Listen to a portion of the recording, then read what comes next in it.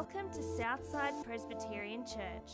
The following sermon was taken from our Sunday gathering. If you'd like to find out more, or if we can help you on your journey in faith, head to our website www.southsidepc.org or visit us any Sunday morning at 9 a.m.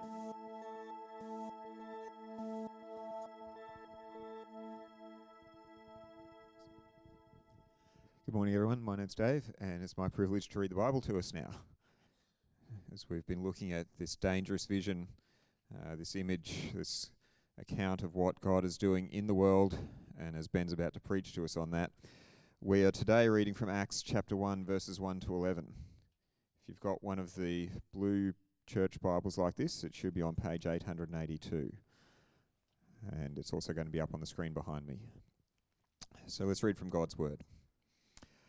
In my former book, Theophilus, I wrote about all the things that Jesus began to do and to teach until the day that he was taken up to heaven, after giving instructions through the Holy Spirit to the apostles he had chosen. After his suffering, he presented himself to them and gave many convincing proofs that he was alive. He appeared to them over a period of 40 days and spoke about the kingdom of God. On one occasion, while he was eating with them, he gave them this command: "Do not leave Jerusalem, but wait for the gift my Father promised, which you have heard me speak about. For John baptized with water, but in a few days you will be baptized with the Holy Spirit." Then they gathered around him and asked him, "Lord, are you at this time going to restore the kingdom to Israel?" He said to them, "It is not for you to know the times or dates that the Father has set by his own authority, but you will receive power when the Holy Spirit comes on you, and you will be my witnesses in Jerusalem and in all Judea and in Samaria and to the ends of the earth." After he said this, he was taken up from them, taken up before their very eyes, and a cloud hid him from their sight. They were looking intently up into the sky as he was going, when suddenly two men dressed in white stood beside them. "Men of Galilee," they said, "why do you stand here looking into the sky?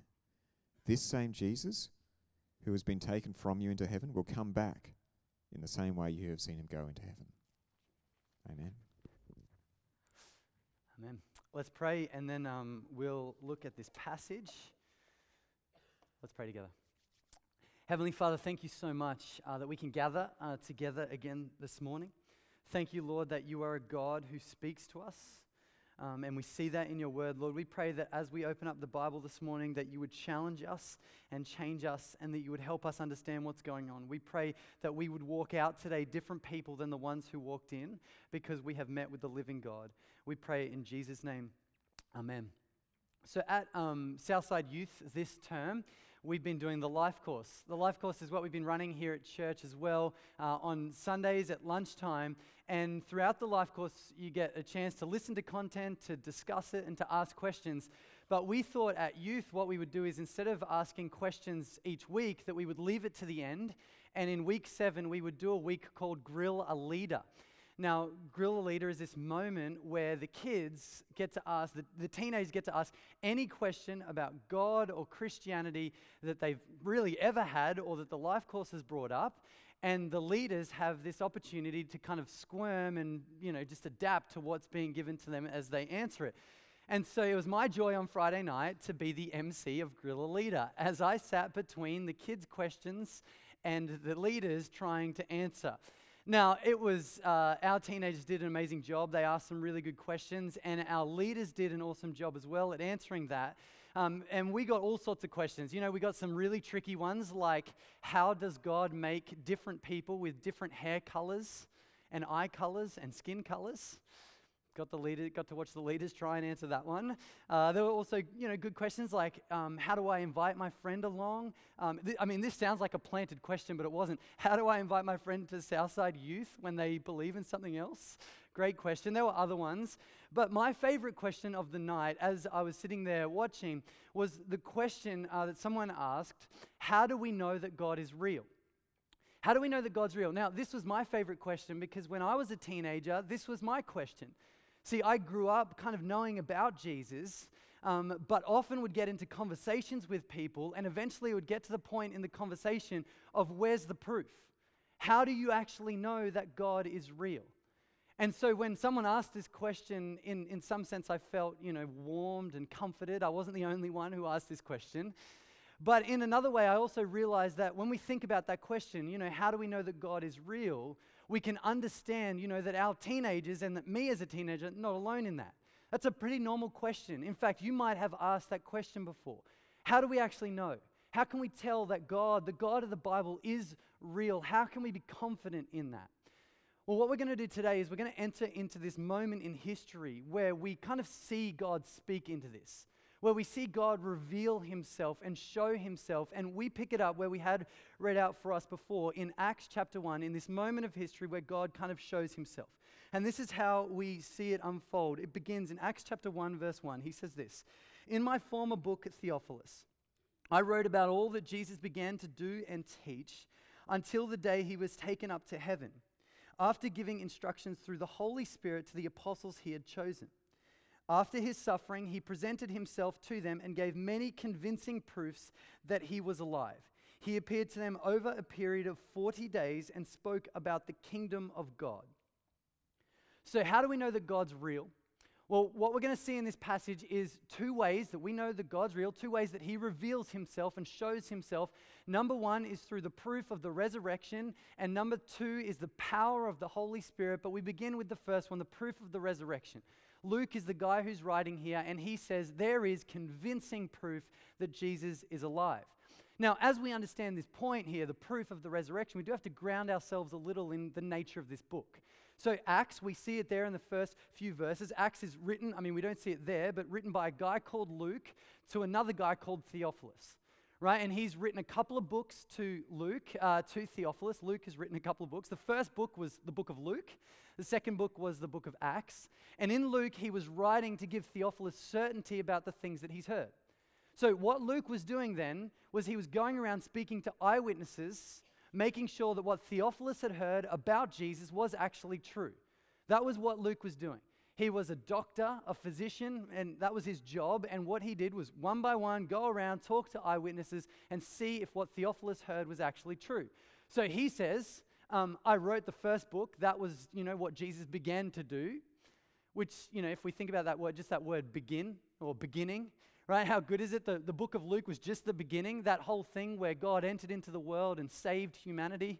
That whole thing where Jesus died on the cross and rose again. That was simply the beginning. Now Luke says, I'm continuing to show you what unfolded. I want to show you the continuation of what God is doing in this world, and it begins with proof. It begins with proof. He says in verse 3, we see it there. He says, after his suffering, he presented himself to them and gave many convincing proofs that he was alive. In fact, he appeared to them over a period of 40 days and spoke about the kingdom of God. Luke says to Theophilus, my experience of talking to these eyewitnesses over and over and over again, my experience of that is it's pretty convincing. There is convincing proof that Jesus did rise from the dead over a period of 40 days. Now, as you hear that, convincing proof of Jesus' resurrection, what do you feel? Right? What thoughts run through your head? He was talking to eyewitnesses. What's your reaction to those eyewitnesses? See, I think often what we can do is we can fall into the trap, today in the information age, of just thinking that people back then were more gullible. We've got more books than we've ever had before. We've got documentaries. We've got the internet. We know more about anything than anyone's known in history. We're not gullible. We don't believe in weird conspiracy theories and that mermaids exist and stuff like that. That's not us. Online, you can find that stuff out. No, people back then, they're gullible. Now, obviously, even as you think about that, and the weird things that come through the internet, we can see that that's not true, but there are a few other problems with this idea that back then they were just simply more gullible. And one of the problems with this is the nature of the disciples. See, with the disciples, what we see is a group of people who weren't going to easily fold to this idea that Jesus was alive. They saw him die on the cross. They witnessed him being killed. They're not going to easily change their mind in that. In fact, remember last week, if you were with us, we saw there's this moment on this hill where Jesus appears to the disciples and we see their reactions. Some worship and some doubt it. Some doubted in that moment. They wanted to know more. They wanted confirmation. They wanted to be clear, is Jesus really alive? We see these disciples weren't going to easily fold. Then we hear about another disciple in the book of John. John was also an eyewitness. He saw it and he wrote about Jesus. And in John, we get this story of Thomas.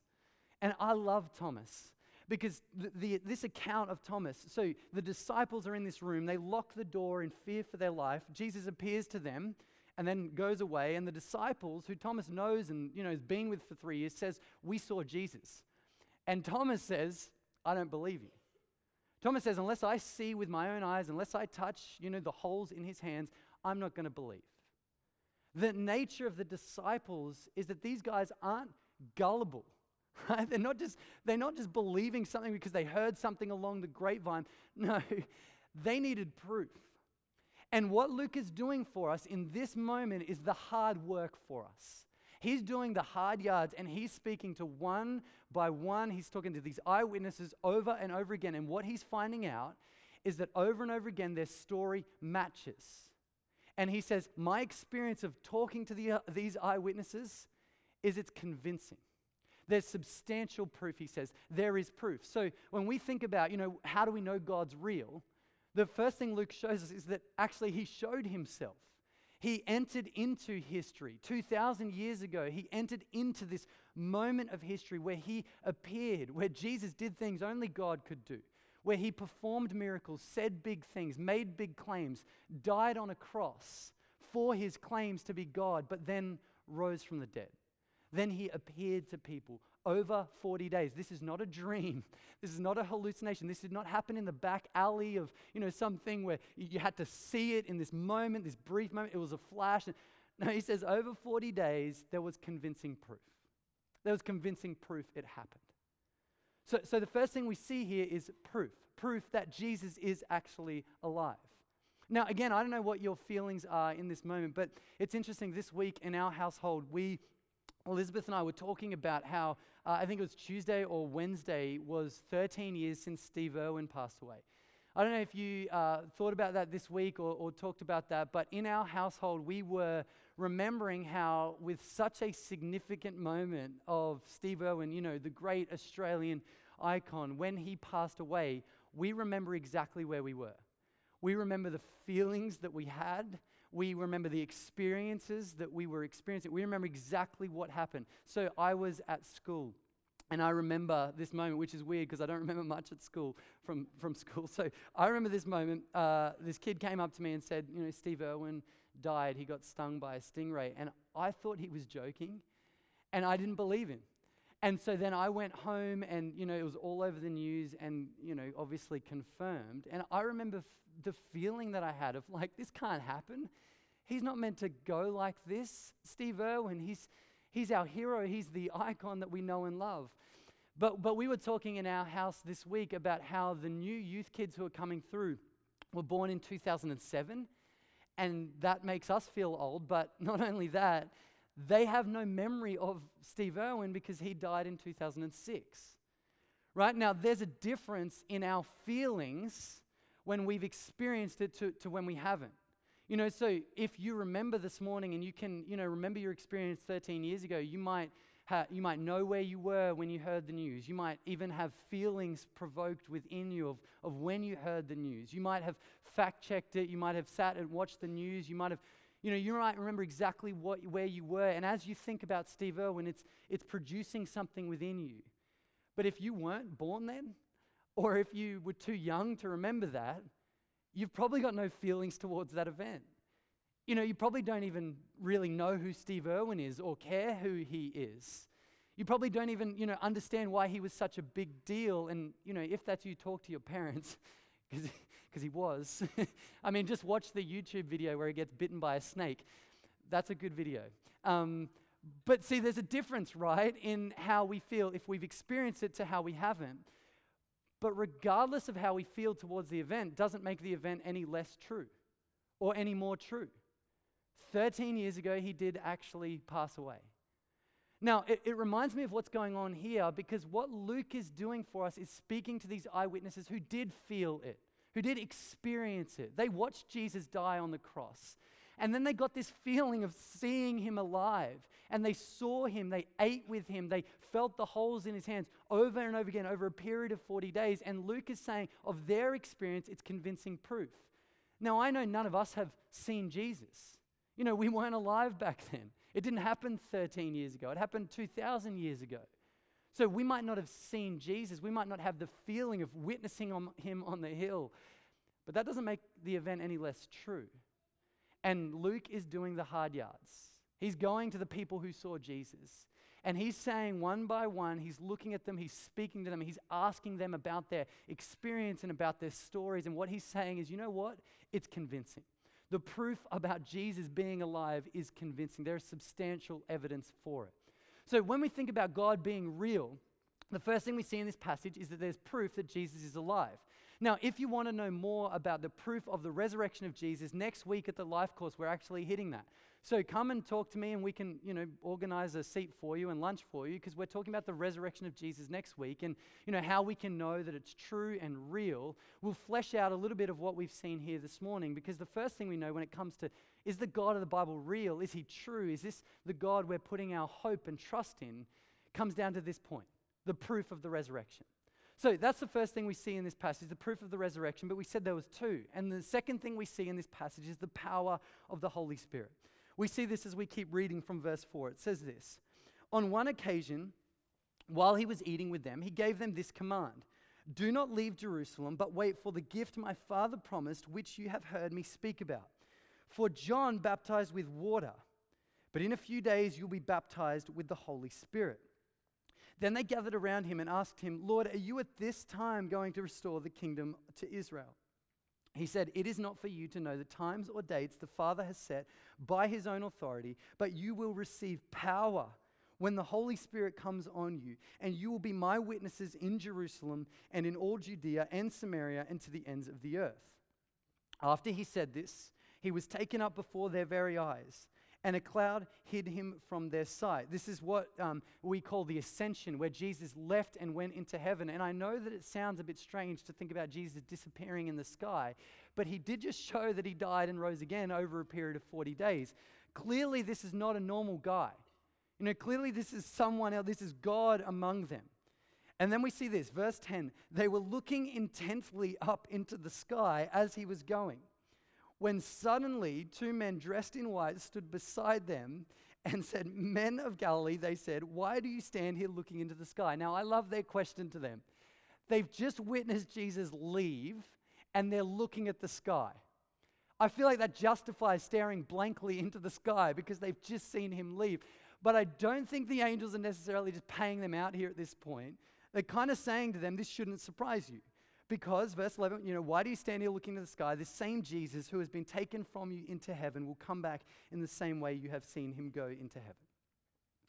Now, very clearly, there's something going on here, right? God's power is at work here. But when we consider this question, how do we know God's real? What we're going to see is the second thing that we see in this passage. We know God's real. We see his presence. We see his revelation of himself in this moment in history because of the power of the Holy Spirit. That's what he said, right? Over and over again in this passage. That's kind of the key, the big thing that's going on in this passage. He says, I'm going to promise to be with you. Now, this is the fleshing out of what we saw last week. If you were here with us last week, Jesus says, behold, I'm with you to the end of the age. This is Jesus fleshing out exactly what that looks like, right? God is Father, Son, and Spirit, and he's saying, I'm going to be with you with the Holy Spirit. The Holy Spirit's going to go with you. You're going to receive this power. Now, what does this power look like? Well, to describe what's going to go on here, Jesus uses this word, baptism. He says, you're going to be baptized with the Holy Spirit. You're going to get this power. Now, last week, we saw this moment. Last week, we got to witness a baptism. And we got to watch Emily and Dave being baptized last week. And for their baptism, Ross poured a jug of water onto their heads to symbolize, that they're a part of this community, they belong to Jesus. I was talking to Dave after the service because before the service, I was asking if he had a change of shirt, change of clothes. And then after, he didn't have to get changed. And I asked him about that moment. He said it was good that Emily got to go first because she got drenched. And then he could know exactly how to use the towel so that he didn't. So, Emily, thanks for being the sacrificial lamb last week and walking around wet for the rest of the day. But we used the jug. Now, if we could have last week, we would have brought a pool in and dunked them in the pool. But just, it's a bit hard to do that. But if you haven't been here with, if you weren't here last week and all you've seen at this church, or all that comes to your mind is children, infants, we baptize babies. And to do that, we're celebrating. They belong to our community. We raise them to know Jesus. And when that happens, Ross uses a bowl of water and he splashes, the water onto their head. It's more of a sprinkling. Ross doesn't pour a jug of water on the baby's head. We've never had a pool to dunk a baby into the pool. I mean, a few years ago, we had a 4-year-old at the old house who, I remember, he was wearing his rashie and jumped into the pool. He was loving it. Anyway, but generally, we don't do that, right? Now, the reason this matters is because depending on what thoughts you have when you think of baptism, changes what Jesus is speaking about here. Right? Because if you're thinking, you might be thinking sprinkling, you might be thinking just a jug of water, or you might be thinking the immersion, you might be thinking dunking. And literally, this is important because literally the word that Jesus uses here when he's talking about baptism in this particular point is immersion. And so what he's saying is not when you get the Holy Spirit, you're going to get like a sprinkling of the Holy Spirit. You're not going to get this little bit of the Holy Spirit that's going to splash over your head and you're barely going to know you're going to have any power. And he's not saying, you're going to get a jug of water of the Spirit, right? It's going to be like that where, at the first point of it, you're going to have this power, but after a little while, you won't even notice it anymore. No, he's using this word immersion, and what he's saying here is literally this idea that when God comes, when God moves in this moment, he's going to move in such a way that's symbolic of immersion. He's saying you're going to be swimming in it. You're going to be swimming in power. You're going to be dunked in it. It's going to be like too much. It's going to be overflowing, the type of power you're going to get. You're going to be swimming in power. Now, this is why this matters. When we think about the nature of the disciples and the task they have at hand, it's quite unrealistic in many ways. So their task, we saw last week and again this week, is to make disciples of all nations. They are to go take the message of Jesus right around the world. Massive task. Not only that, but then you think about the nature, you think about these guys, the disciples. It's not exactly the squad, if you could pick people to make a movement that changed the world. This is not the squad that you would gather together. Really, these guys are a mixed group of guys that really, some of them get what's going on and some of them don't. Some of them are charismatic but use their charisma in weird ways. Some of them, they're just not really sure. I mean, you get Thomas. He's the perfect example. He sees, he hears his mates that he trusts say, we saw Jesus, and he's like, I'm not going to believe you unless I see for myself. We get this mixed group of guys gathered together. But not only that, just to make it super clear, it's not like they're funded either. This is not like, someone standing behind them and saying, to do this, I've got private jets for you each. You're going to fly around the world, and that's how you're going to do this. And we've bought strategic buildings around the place where you just go into Samaria, and there's a couple of buildings set up there. Just go and meet in there. They don't have the funding of some rich dude. They don't have that going on. They're not the best group. This is not the crack squad that you would want to go and change the world. And so that's why it's so important of what Jesus is saying here. Because he's speaking to them, and you've got the task, the nature of make disciples of all nations, and then you've got the nature of these disciples. But what Jesus says to them is wait for the Holy Spirit, because there's going to come a moment where you'll be swimming in power. But see, where the disciples lack in maybe things that we would want if we wanted to start a movement that changed the world, what they gain or what they have is a deep dependence on God. What these disciples lack is pretty much everything, but what they have is a deep dependence on God, desperate for God to move. And we see this not just in these verses we had read out, but as we keep moving. See, chapter 1 finishes out, and we see it first and foremost on the screen. They're hanging out, the disciples, and then in verse 14, they all join together constantly in prayer along with the women. So it's not just the 12 guys there. There's women there as well. Mary, the mother of Jesus, and his brothers are there as well. They are desperate for God to work. They're constant in prayer. They are dependent on God.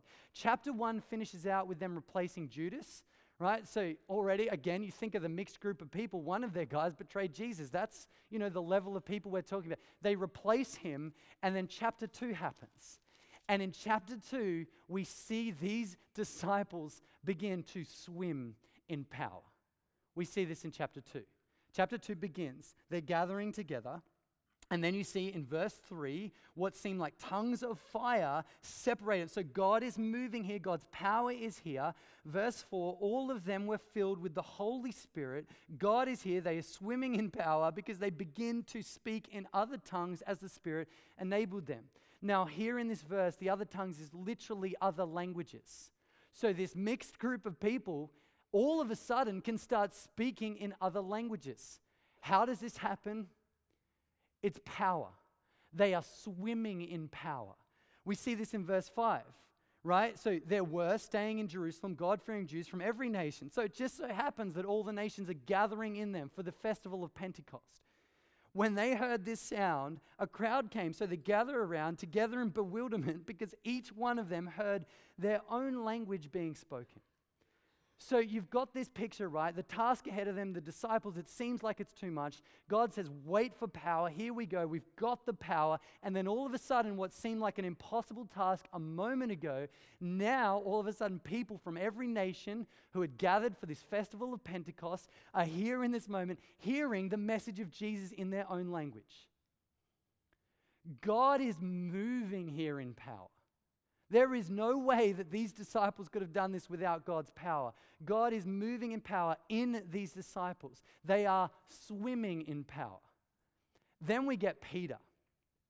And Peter's journey, he is kind of representative of this mixed group of guys because Peter, his journey with Jesus is pretty classic. He does some good stuff, but he also does some pretty weird stuff.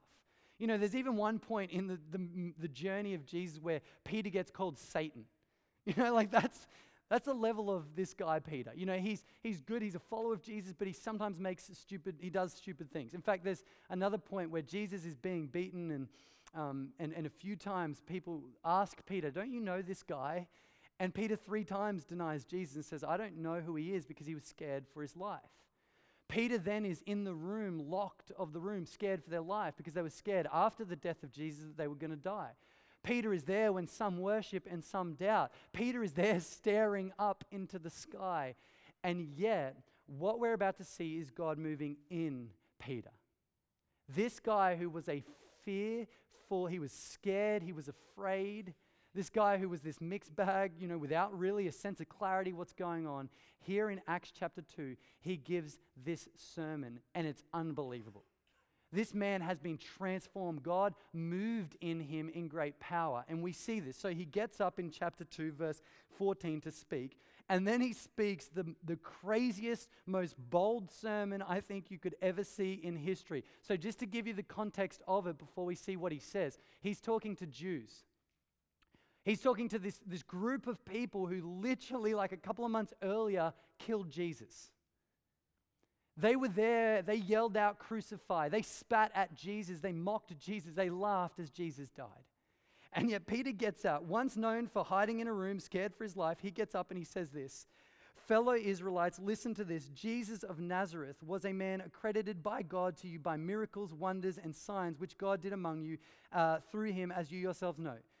Then he says this man was handed over to you by God's deliberate plan and foreknowledge, and you, with the help of wicked men, put him to death by nailing him to the cross. He's talking to people who killed Jesus, and he's saying, you guys killed Jesus. You killed the one God sent. But verse 24, but God raised him from the dead, freeing him from the agony of death because it was impossible for death to keep its hold on him. Now, think about how Peter can change from a guy hiding in his room, denying Jesus, into now a guy in front of thousands of people saying, you killed him. How does that happen? It's power.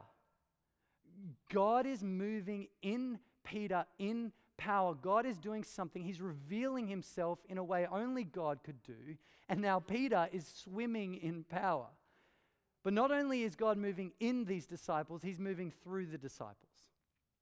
He's moving through them because you get to the end of Acts chapter 2. Peter says this. He says, therefore, let all Israel be assured of this.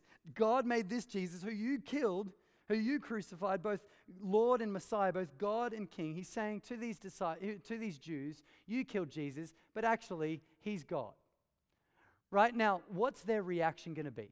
You know, what do you think in this moment, what's their reaction going to be? Because you think they're going to start to yell out, crucify Peter. Right, that's the natural thing that would happen in this moment. That they would put Peter up, they would kill Peter, and that would be the end of Peter's story. I mean, that's the crowd, that's what they're known for, that's what they've done. But God is moving through Peter. And what we see is that that's not what happens. But verse 37, when the people heard this, they were cut to the heart and said to Peter and the other apostles, brothers, what shall we do? What shall we do with this? I mean, we just killed Jesus, but now it's convincing. We hear you. What shall we do? Peter replies, repent and be baptized, every one of you, in the name of Jesus Christ for the forgiveness of your sins, and you will receive the gift of the Holy Spirit. And then what we see at the end of this, verse 41, those who accepted his message were baptized, and about 3,000 were added to their number that day. How does that happen? A moment ago, disciples in a room, scared for their lives. A moment ago, disciples on a hill, staring blankly into the sky, wondering if they saw a UFO or a bird. Their task ahead of them to make disciples of all nations too big. And yet, in one chapter, in the space of this movement here, this moment here, God moves in these people, and 3,000 people are saved. How does it happen? It's power. They are swimming in power. They are swimming in power. God reveals himself. God works in this moment in a way that only God could do. This crowd, the Jews listening, once they killed Jesus, now they are listening. Now they are trusting in Jesus. Once they spat at him and mocked him and yelled out, crucified him, now they are being baptized, saying, I belong to him. He's my king. So when we think about this question, how do we know God is real? What Luke wants us to see is, first and foremost, there's proof. Convincing proof of the resurrection as he spoke to eyewitnesses. The second thing he wants us to see is God moved in great power. In this moment in history, God did something only God could do. Now, as we think about it and reflect on this, the question for us is, what does this mean for us today? What does this all mean? I mean, this is great that God did this then, but what does this mean for us today in 2019? What does it mean for us today? Well, I think there's two things that it means for us. The first, and both relate to both of those points. The first is simple and small, but beautiful and powerful. The first thing it means for us in light of the proof of the resurrection is that we can be confident. We can be confident that Jesus is alive. We can be confident that God is working in this world, has revealed himself in Jesus. There is good evidence of it. We can be confident of the proof that Jesus is alive. So that's the first thing it means for us today. That as we go about in our faith, or, as we're wrestling with, is this thing for me on the journey towards life in Jesus, the first thing is we can be confident. But the second is we can trust in God's power. The second thing it means for us today is that we have God's power. That God's power is working in this world. That it's not just a back then thing, but this is happening today where God is moving in great power. Now, I was reading about this in a book this week called Movements That Change the World. This author, Steve Addison, what he did was he was looking at the Christian movements around the globe right now and throughout history where God moved in really powerful ways. And I was really impacted by the fact that God is moving in great power in similar ways to Acts today. So he pointed to a few places. He pointed to South Korea. He said in South Korea, over 100 years ago, barely any Christians in South Korea over 100 years ago. Now, not only are there millions of Christians in South Korea, but South Korea have sent over 20,000 missionaries from South Korea to the rest of the world. How does something like that happen? It's power. It's God's power at work in this world. He then pointed to India. And in India, he said that he was talking to church planting networks in India and people who, help church plants go out. And he was saying, you're not a serious player unless you've planted over 2,000 churches. So that's not 2,000 people, it's 2,000 churches. He said one guy in this network has a plan and a vision to see 100,000 churches planted in India, in his network. How does something like that happen? It's power. It's only when God works. He then pointed to China. I mean, we've heard a little bit about this recently, but he said in 2009 there was 60 to 80 million Christians in China. We heard a few weeks ago of Pastor David came from he was a pastor in an underground Chinese church, and he was talking about how today there's the number is over 100 million Christians today in China. Now, what really struck me as I was reading this book was when you start looking at the numbers, not just per year, not just that exist today, but when you actually do the numbers per year and then per day of people becoming Christians or identifying, saying that they belong to Jesus. And from those numbers, it's anywhere between 10,000 and 17,000 people are becoming Christians per day in China. Today. 10 to 17,000 people today will identify as belonging to Jesus in China. How does that happen? It's power. God is moving in this world now. God is moving in great power today. But see, as I was reading the book, the thing that really struck me was not just simply that God is working, but what this author did, Steve Addison, is he looked at and he wanted to pick the similarities and the patterns between these movements. Right, so he was looking at the movements in South Korea and India and China, and then he was going back into history and looking at where the Christian faith took over and where the movements went out. And he even looked back to the book of Acts. And what he said was the pattern and the similarity is not what we would expect. See, when we think about, okay, what would it take for a movement in Australia? What would it take for a movement now to take over our country, to reach thousands of people? I feel like for me, what I would say in that moment, my gut reaction is you need the right people. You need to get like the perfect, let's go through Australia, let's gather the top 20 Christians together and let's put them in a room, let's do something from that. I would think then we'd need lots of funding.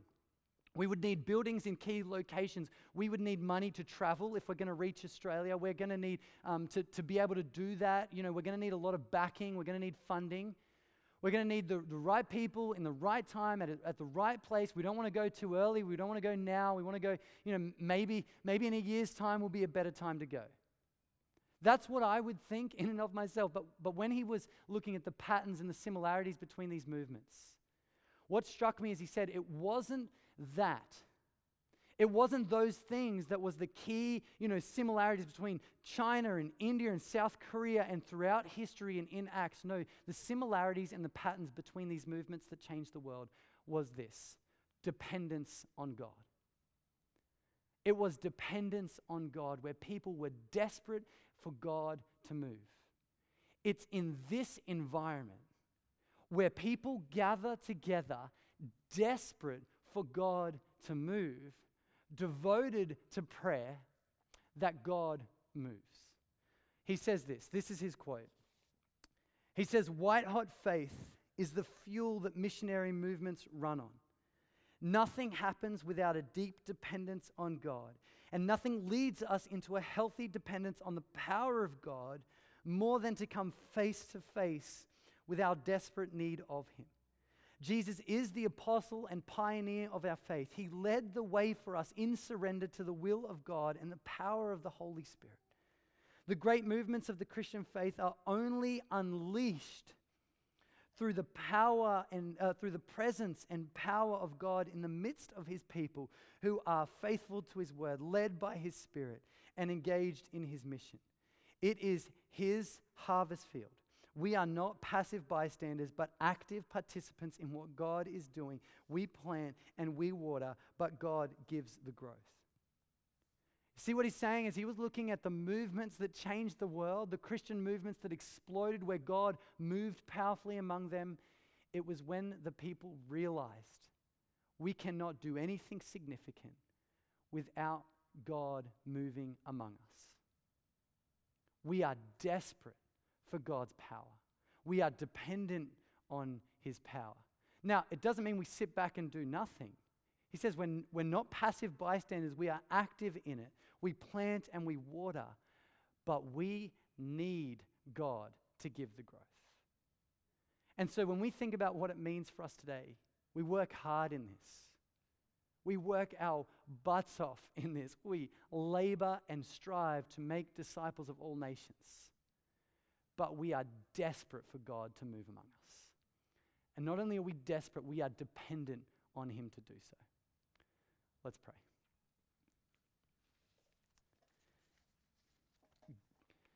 God, as we come before you now in this moment, as we think about the nature of the task ahead of us, the call that you've given us to make disciples of all nations, and as we think about the reality of us, that we are broken people, that we are flawed, that we have cracks in our personality and in our actions, that we are sinful, that we aren't as good as we want to be. God, we want to recognize that the only way that we can do what we desperately want to do, the only way we can do that is if you work in power in your church. And so, God, for the sake of our community, for the sake of our state, for the sake of our nation, Lord, we plead with you this morning. Please, God, would you move in great power, not because of us, but because of your grace and your mercy. We pray that we would be a church where we are, in some ways, swimming in power, and where we would see the fruit of that with people coming to know and love Jesus. Help us in this, we pray in Jesus' name. Amen.